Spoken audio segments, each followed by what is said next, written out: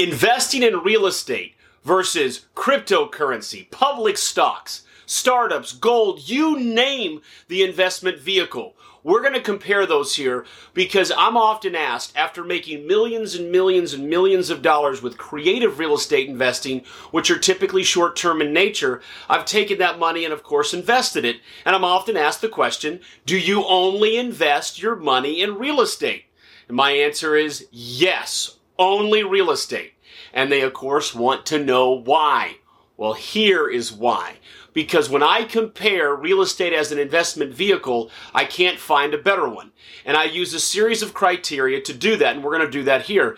Now, if your preferred investment vehicle is not on this chart, that's fine. Do your own grading process based on the following criteria. We'll start with 1, downside risk. Remember the first rule of investing by Warren Buffett?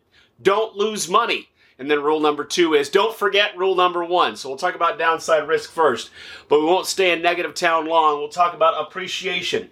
Then we'll talk about its ability to be levered or to borrow money against it, leverage. We'll then talk about liquidity, how quickly you can turn it into liquid, into capital, into cash. Next, we'll talk about control, your ability to control the results or the returns of that investment vehicle. Then we'll talk about cash flow, and that is bringing in money while you own that investment vehicle. We'll talk about any tax benefits that may come as a result of you buying or owning, and or any tax benefits of reselling any of those investment vehicles, and then an inflation hedge. We're going into a season of very strong inflation here in America, and so that's also something we need to cover when we look at an investment vehicle in totality. Criteria number 1 is downside risk. Real estate. Now, there have been a few periods of time where real estate has gone down in value, 2008 through about mid-2011. And if you look at certain pockets of America, we saw after the tech bubble burst in about 2001 in the Bay Area of California, there was a quick drop. But even with those, the majority of America did not see any sort of real estate drop whatsoever in values in 2001 after that tech bubble. And fascinatingly enough, even during the real estate bubble burst of 2008 through 2011, there were a lot of parts of America that didn't actually lose value in real estate. They didn't go up, they just didn't lose value. But yes, it did happen in certain areas. However, when you look at the entire history of real estate, it's extremely rare that real estate values go down. And I know right now this is another hot topic. People are concerned about the potential for housing and residential real estate values to drop. I've got a video, Housing is Booming, Will It Bust?, where I talk about this in great detail, and you can go into more detail there. I don't think real estate values are going to go down. But when we look at another way at how to assess downside risk with real estate, we can look at banks. And we can look at where they're willing to lend the most money, because banks are conservative, for the longest amortization schedule, lowest interest rates, lowest down payment, and that's going to be real estate. So the gold standard for collateralization of a loan with a bank is real estate. So I'm going to grade real estate's downside risk an A. Because historically, and what I see in the near future, and what we see from the way banks lend money, that is the gold standard, is real estate. And it's not just simply because of its value drop. They also have that as a gold standard, as we'll talk about later, because the cash flow coming in too. Money is generated from the asset, which can help offset those payments. All right, so what about the downside risk of cryptocurrency? I have no freaking clue. Okay, I don't own any cryptocurrency. I don't even understand it, right? But I do know that I don't know whether or not it's downside risk or not. I do know that it's gone up in tremendous value in the last 2 years. In 2019, what is in the $4,000 to $5,000 range for Bitcoin, and now it's around 56,000. Okay, so it's gone up tremendously. I just don't know its downside risk. All right, publicly traded stocks. We know that those go up and down. And we can see over time that those do have a pattern of doing so. So when it comes to downside risk, I think you're at about a C here. And it does depend on which stocks. Depends on if you're tracking the entire market, let's say with a mutual fund, a no load, let's say tracking the S&P 500 or whatnot. But public stocks definitely have some downside risk. And again, we can look back to the acid test of banks and what they'll lend money on. Startups, okay, this is an F- on downside risk. right? So I'm often pitched with people who want me to fund their startup. And the way startup funding typically works, if you look at angel investors, Series A, Series B, and those rounds, what's happening is those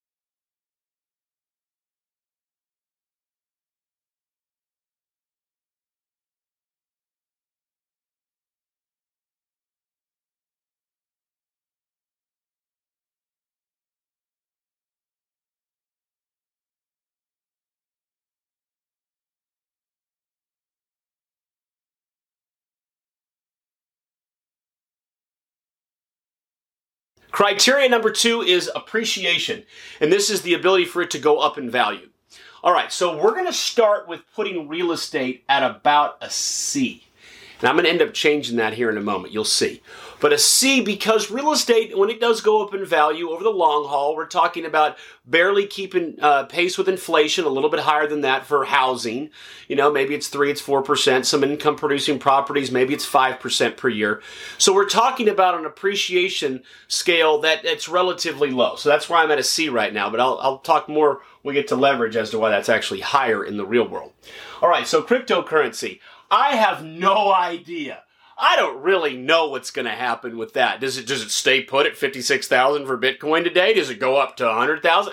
I don't know, right? So if you want to put an A in there, great. I mean, but I have no idea. Publicly traded stocks, we know that this has been incredibly strong over the long haul. And when you look at, let's say a 10-year period or a 20-year period, if you're literally just tracking the market with a no-load index fund, let's say tracking the Dow, I mean, you're looking at what, 11%? Y'all know more than me, probably 12%. It's pretty strong, right? So publicly traded stocks definitely get a B there. They do well with appreciation. I would say with startups, if you don't completely fall flat on your face, it's a complete A. There's the potential to really hit a home run with a startup that you fund. And you see that amongst some of the entrepreneurs and some of the wealthiest people in the world. You know, they funded Google early on. They funded PayPal early on. They funded Facebook early on. So yes, there is a huge upside, but of course you're taking on a massive downside as well. And then as far as gold, it keeps pace with inflation, right? So we'll put this one at maybe a C. It doesn't really actually appreciate, and I will touch on that real quickly. What I do know about currencies in general is that they're not appreciating because they're not actually adding any value, right? And so maybe I should go back here to gold and call that more like a D, because there's no intrinsic value being added year after year. It is a currency, right? And so it fluctuates and it has aberrations in its value based on public opinion, but it's not actually appreciating based on value. Okay, so we're now going to go to leverage. Leverage is the ability to borrow money. And with this criteria, real estate is by far an A.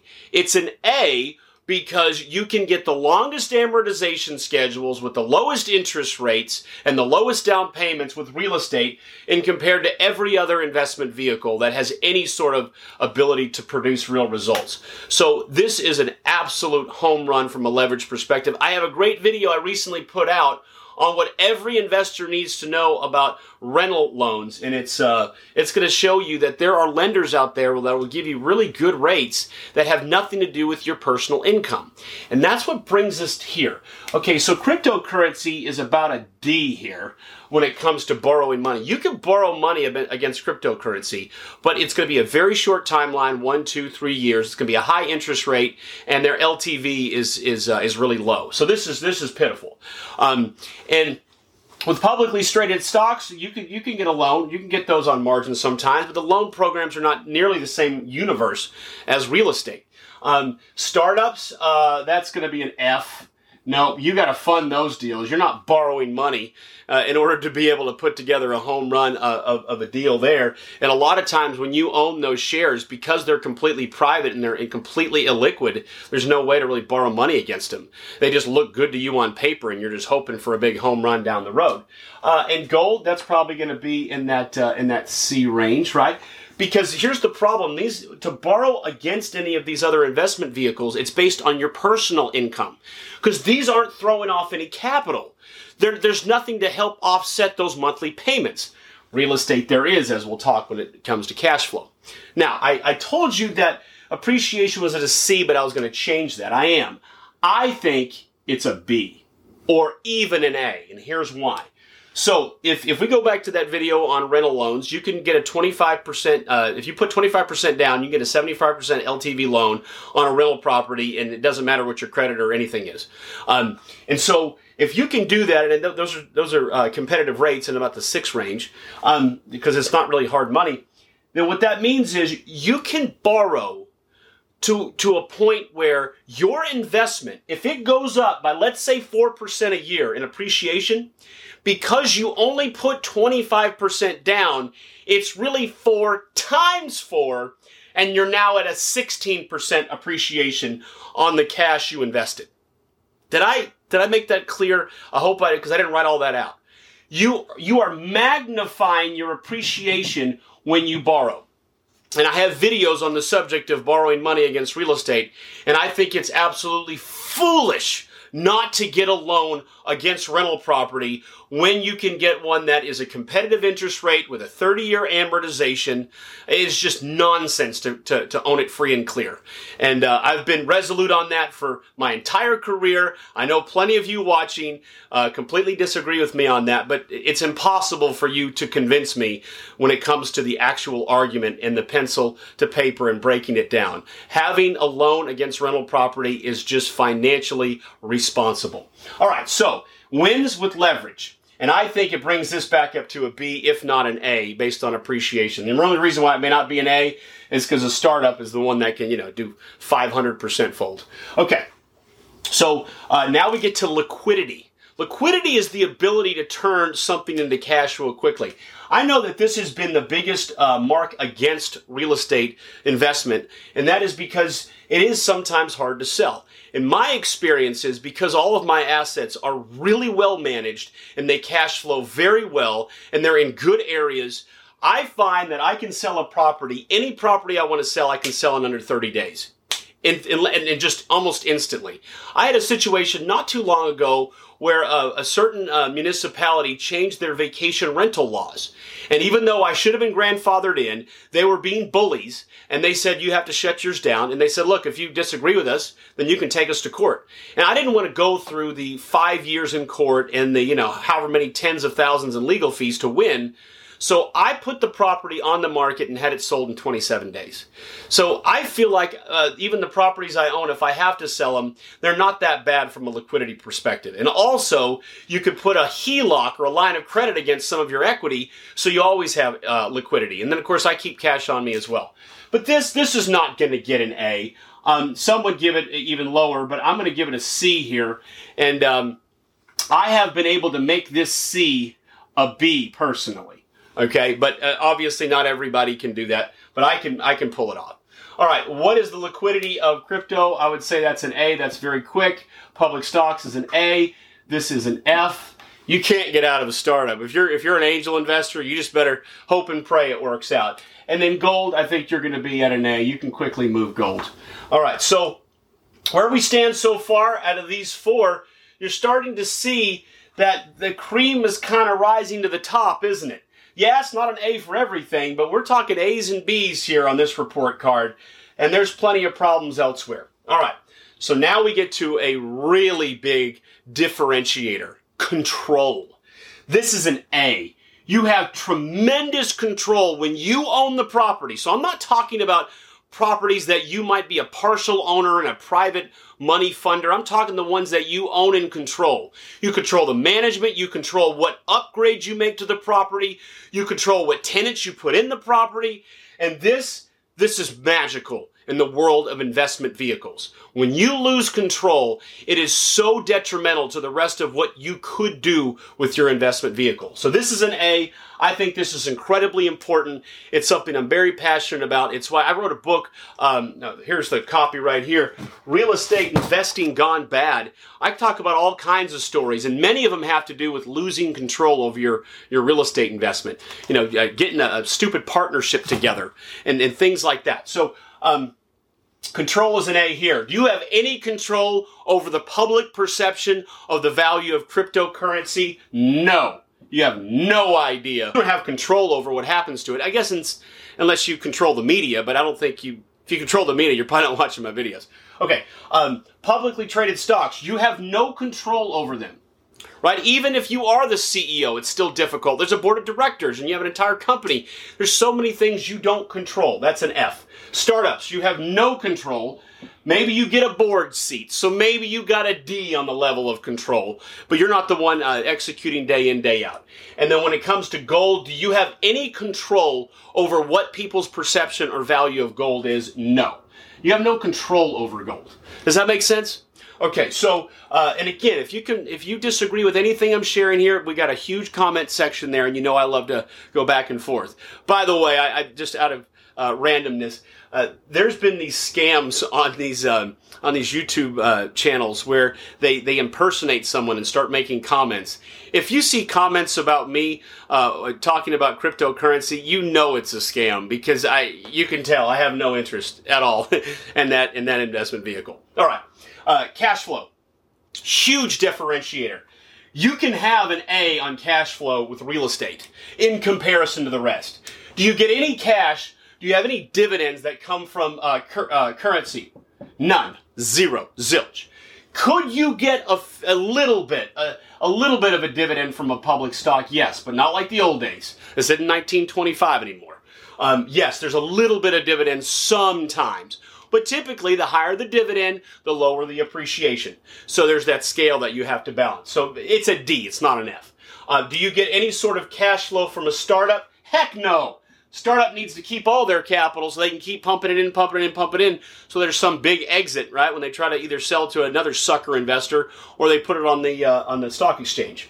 All right, and then is there any way to get cash flow from gold? Okay, well, all right, maybe if you sell, options or something. So maybe I should put a D, but it's really an F here. So this allows you to get paid while you own the investment vehicle. And I want to underline this.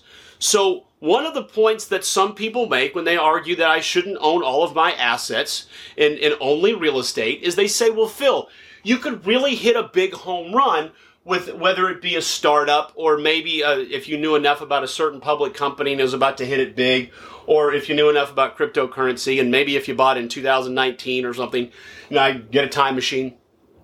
Here's one of my fundamental arguments. Okay, if this is a golden goose, if that is a golden goose, the only way you can get the golden egg from your golden goose is what? You gotta sell it. You gotta kill it. You gotta get rid of it, right? Because you can't really lever it very well. So what? So if cryptocurrency goes up in value tremendously, well, how does that benefit you now? How does that help you tomorrow? Well, I guess it just looks good on paper, right? And then you say, well, then, Phil, I'll just sell it. Well, then you just sold your golden goose, right? So what then? Whereas with real estate, you get to keep your golden goose and you get to collect those eggs. Collect those eggs and you keep it. You're collecting eggs while you keep your golden goose. That's incredibly powerful. That doesn't exist with other investment vehicles than the ones here.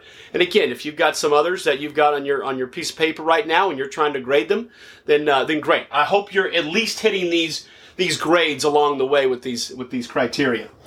But we're not even done yet. So the next one is tax benefits. This is a magnificent A. There are so many benefits to real estate investment. All right, let me give you a couple of examples. And I have videos on this as well. One is a 1031 exchange.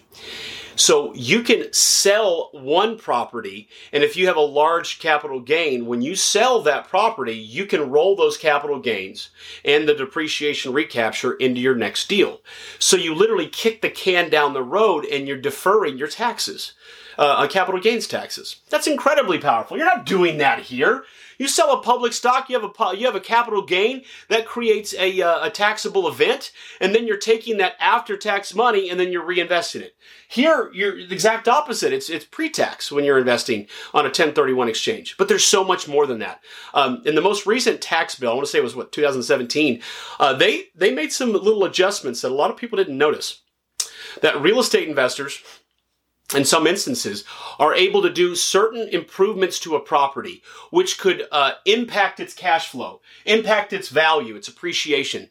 And you can fully depreciate or get 100% deduction on all that improvement in that calendar year. An example, let's say you have a triplex and you put in a washer and dryer in each one of the 3 units that didn't previously had it. And let's say you raise your rents by $50 a month because you put those in there.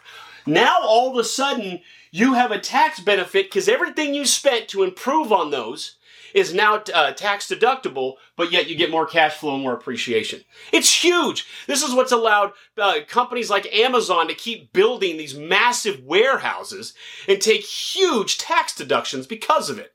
It's incredible. So you reinvest in your asset, in your golden goose, and you get a deduction for it. It's amazing. But there's even more. We get what's called depreciation. It's the ability to have a phantom loss on your tax returns, which reduces your taxable income. And that's fascinating because think about this. Depreciation is based on the idea that a single family home and its structure, its wood, its nails, its roof, it is degrading at a rate of 27 and a half years. So you divide whatever your tax basis is for the structure by 27 and a half years, and you get this yearly depreciation you can take. But you know what? Houses don't depreciate like that in real life. I own a property. It was a single family home built in 1883 here in Florida, which, by the way, is very old for Florida. Maybe in New England that's a modern house, but in Florida that was like the frontier of frontiers. And that house now, the wood is so hard. It was fun one time. I took a nail and a hammer. I tried to nail it in the basement, and the nail bent. I couldn't nail the nail in the wood. It was like concrete. So the wood didn't deteriorate. It just got harder over time. So the idea is that the IRS is recognizing your single family home deteriorating, but yet it's not actually doing that completely. I mean, certain things might go bad like the roof, but not everything. And so there you have a brilliant tax benefit. And for commercial, I guess 37 and a half years, but still, you get tax benefits with real estate. Well, do you get that with cryptocurrency? When you buy cryptocurrency, do you get some sort of tax benefit? No. Do you get that with stocks? Almost never.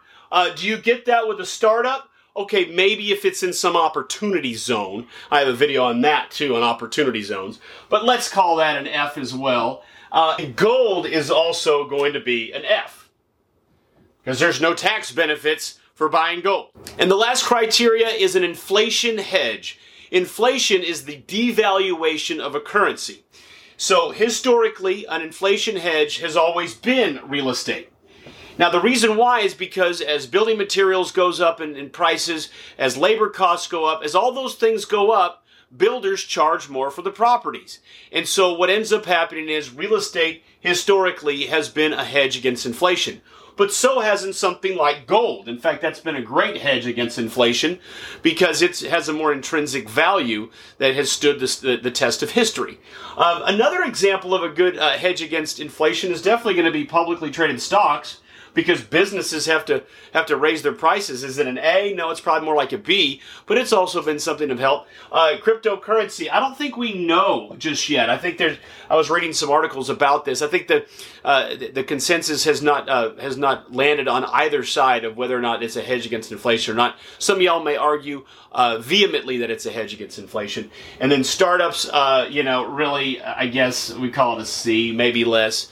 So if you ask me, of the millions and millions and millions of dollars that I've had the honor and privilege to earn and then to invest, why do I put all of it, every bit of it, into real estate? Here's why. It has the downside risk as good as any other investment vehicle that exists.